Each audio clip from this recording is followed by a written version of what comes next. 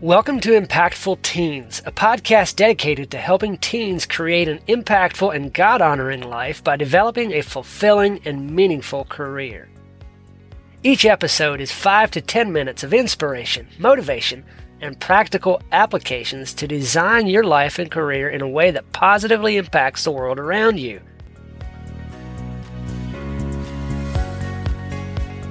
The topic of today's show is wealth creation and generation. Now, I'm not wealthy by any means, but I do have a desire to become wealthy. And it's because of that desire that I set out to discover what it takes to create wealth for myself and for my family. And it's in that search that I found a book called The Richest Man in Babylon. And the principles that I share today come from that book. But before we get into that, I've got a few quotes to go along with this topic.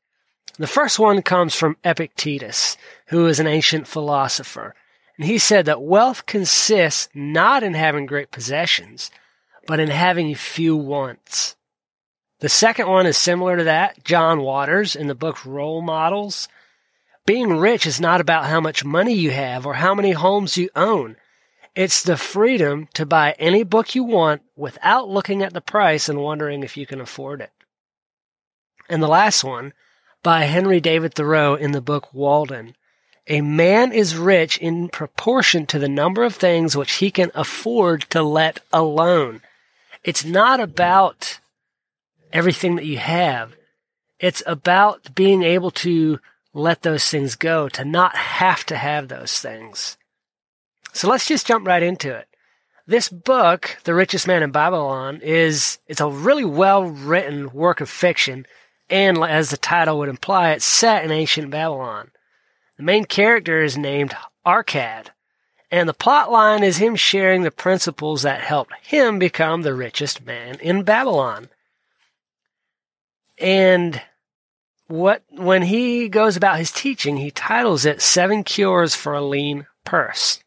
The first one is start thy purse to fattening.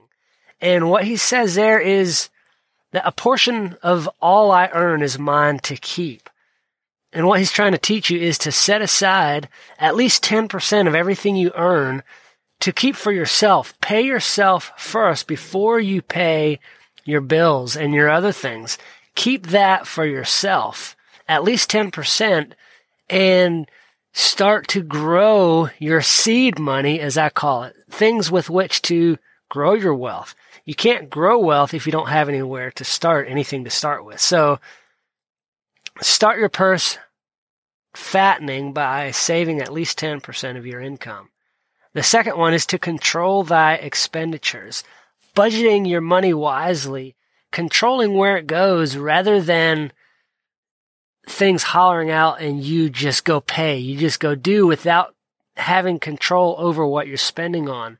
Rather than going out to eat without, budgeting for that.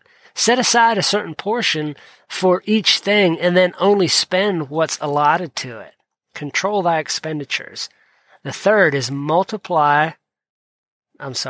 thy gold multiply. Invest wisely in things that produce a sure return.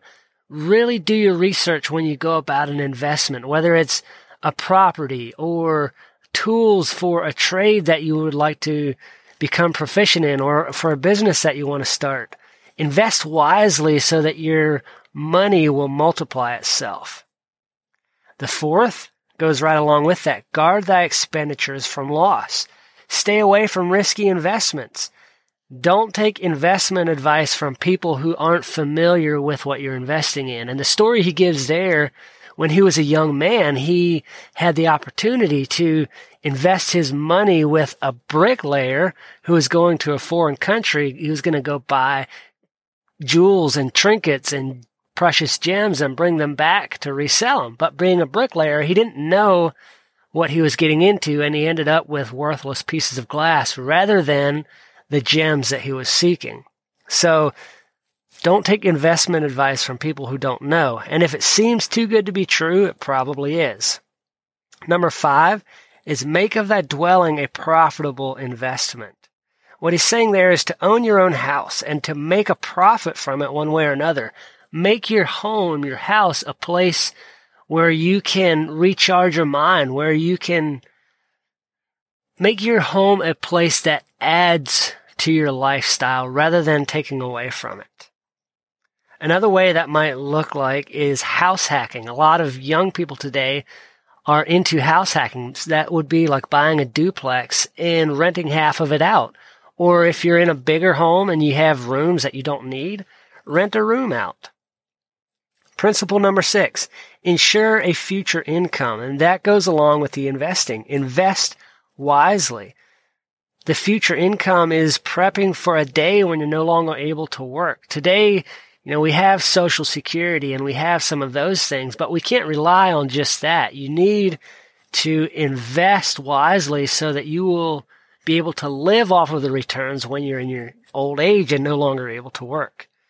And the last one that he gives is increase that ability to earn.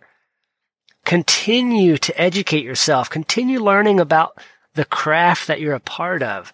Continue to develop yourself so that you can earn more money. And also along with that is building relationships that can help you advance your career. So those 7 principles, the 7 cures for a lean purse. Start that purse to fattening. Control thy expenditures. Make thy gold multiply. Guard thy expenditures from loss. Make of thy dwelling a profitable investment. Ensure a future income. Increase thy ability to earn. Those are the 7. If you can burn those into your mind when you're young, that will help you to create a life that right now you can only dream of. Start when you're young. I'm in my mid-30s and I'm just now getting started. I wish I had known this when I was 15, 18, 20 years old and had really poured my heart into that. I wouldn't have to be starting with nothing in my mid-30s. I have a quote that I want to end on, and this is by Zig Ziglar. Rich people have small TVs and big libraries. Poor people have small libraries and big TVs. What he's saying there is that information is key.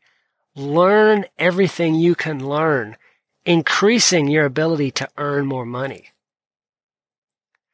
And as always, I want to end with this quote from Mark Esper. Stay focused on your mission. Remain steadfast in your pursuit of excellence and always do the right thing.